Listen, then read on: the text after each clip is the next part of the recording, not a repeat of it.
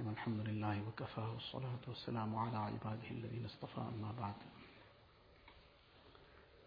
فقد قال الله تبارك وتعالى يا أيها الذين آمنوا اتقوا الله وقولوا قولا سديدا يصلح لكم أعمالكم ويغفر لكم ذنوبكم ومن يطع الله ورسوله فقد فاز فوزا عظيما صدق الله العظيم. The ayat of the Quran Sharif, which we often hear in the khutbah of the nikah. This is one of the ayats that Rasulullah ﷺ used to recite on that occasion when reciting the khutbah of the nikah. This is masnoon and sunnah to recite at that time, together with two other ayat. Everything is very, very meaningful, very significant. Nothing that Nabi Sallallahu Alaihi Wasallam did is without very deep significance. And likewise, the recitation of this ayat on this occasion has a very deep message, very great message. What is the meaning of this ayat? Allah Ta'ala says, Ya ayyuhal ladhina amanu ttaqullah. O you who believe, fear Allah Ta'ala. Starts off with taqwa. So throughout the Quran Sharif, many, many commands that have been given are preceded with taqwa. And the reason for this is very clear, that those commands that are now going to be expressed and mentioned, that person will be able to adopt it, will be able to act upon it, who deals with taqwa, who has taqwa in him. If he is devoid of taqwa, then he'll carry on doing what he wants. He'll ignore everything. But if he has taqwa, now he'll wholeheartedly take what is coming as well. So this is the prescription to be able to fulfill the commands of Allah Ta'ala, that a person develops taqwa in him. The consciousness of Allah Ta'ala. Allah Ta'ala is my creator, my sustainer, my nourisher. Allah Ta'ala has full control over me. Allah Ta'ala has complete qudrat. In one moment, if Allah wills, He can blind me.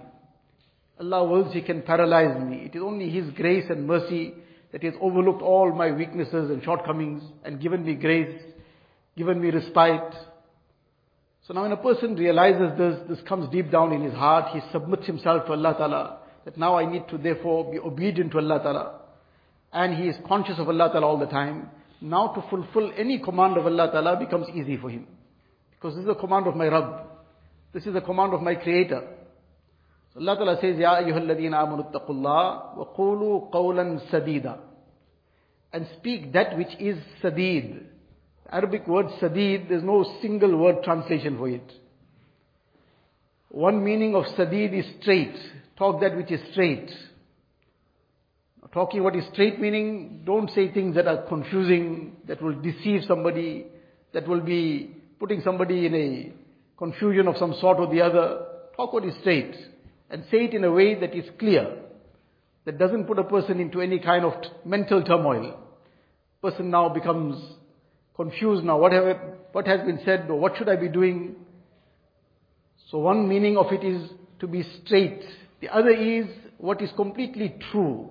There shouldn't be any bit of lie in it. There must be something very, very clear, something straight, something full of truth. And then together with that, something that has been said in a soft manner. There isn't any harshness in it. Now, all these three things combined is what Sadid is all about.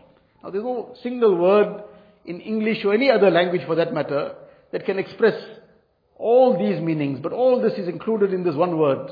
This is the Arabic language and the kamal of the Arabic language. So in any case, this is a command of Allah Tabaraka wa Ta'ala that say that which is correct, which is true, which is straight and clear, there isn't any confusion in it, and which is said in a soft manner, there's no harshness in it.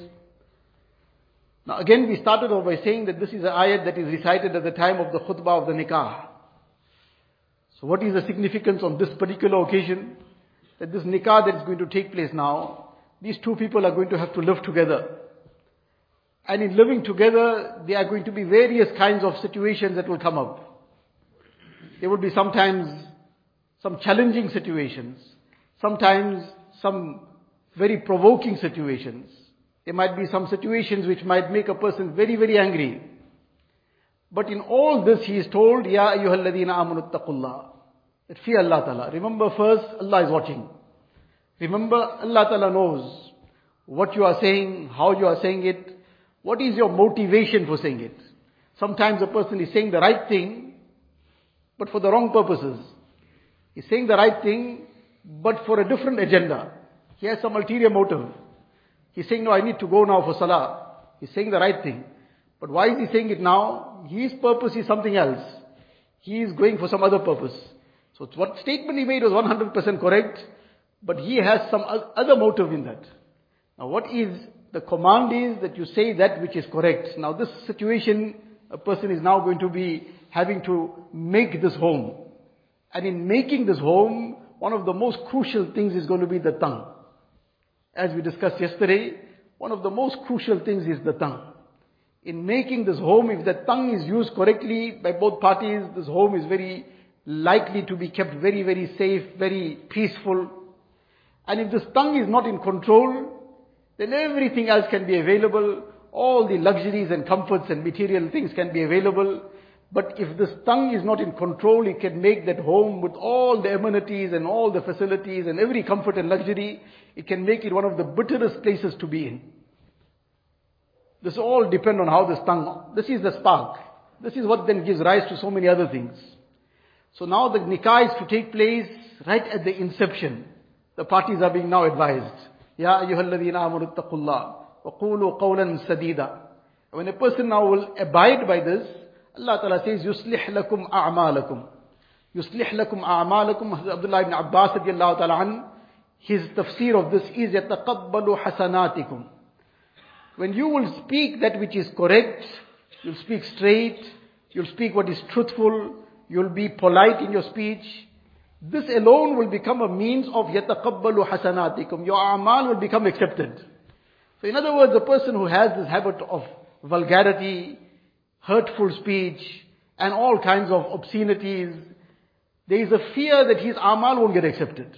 Because here Allah Ta'ala is saying that be true, be correct, be straight, be polite. يَتَقَبَّلُ حَسَنَاتِكُمْ, the tafsir of يُصْلِحْ لَكُمْ أَعْمَالَكُمْ. Now the opposite will also apply then. If a person has the opposite kind of speech, his a'mal are in danger of not being accepted.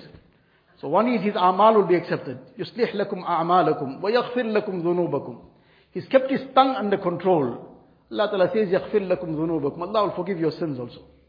And وَمَن يُطِعِ اللَّهَ وَرَسُولَهُ فَقَدْ فَازَ فَوْزًا عَظِيمًا. Allah Ta'ala has given a command now. The one who will obey the command of Allah and His Rasul sallallahu alaihi wasallam, فَقَدْ فَازَ فَوْزًا عَظِيمًا. He has indeed truly become greatly successful.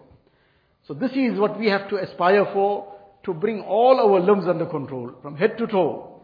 But one of the very crucial limbs to have in control is our tongue. How we speak, what we speak, and what is the motivation for having said it. All these things are very important. Allah Ta'ala give us the tawfiq.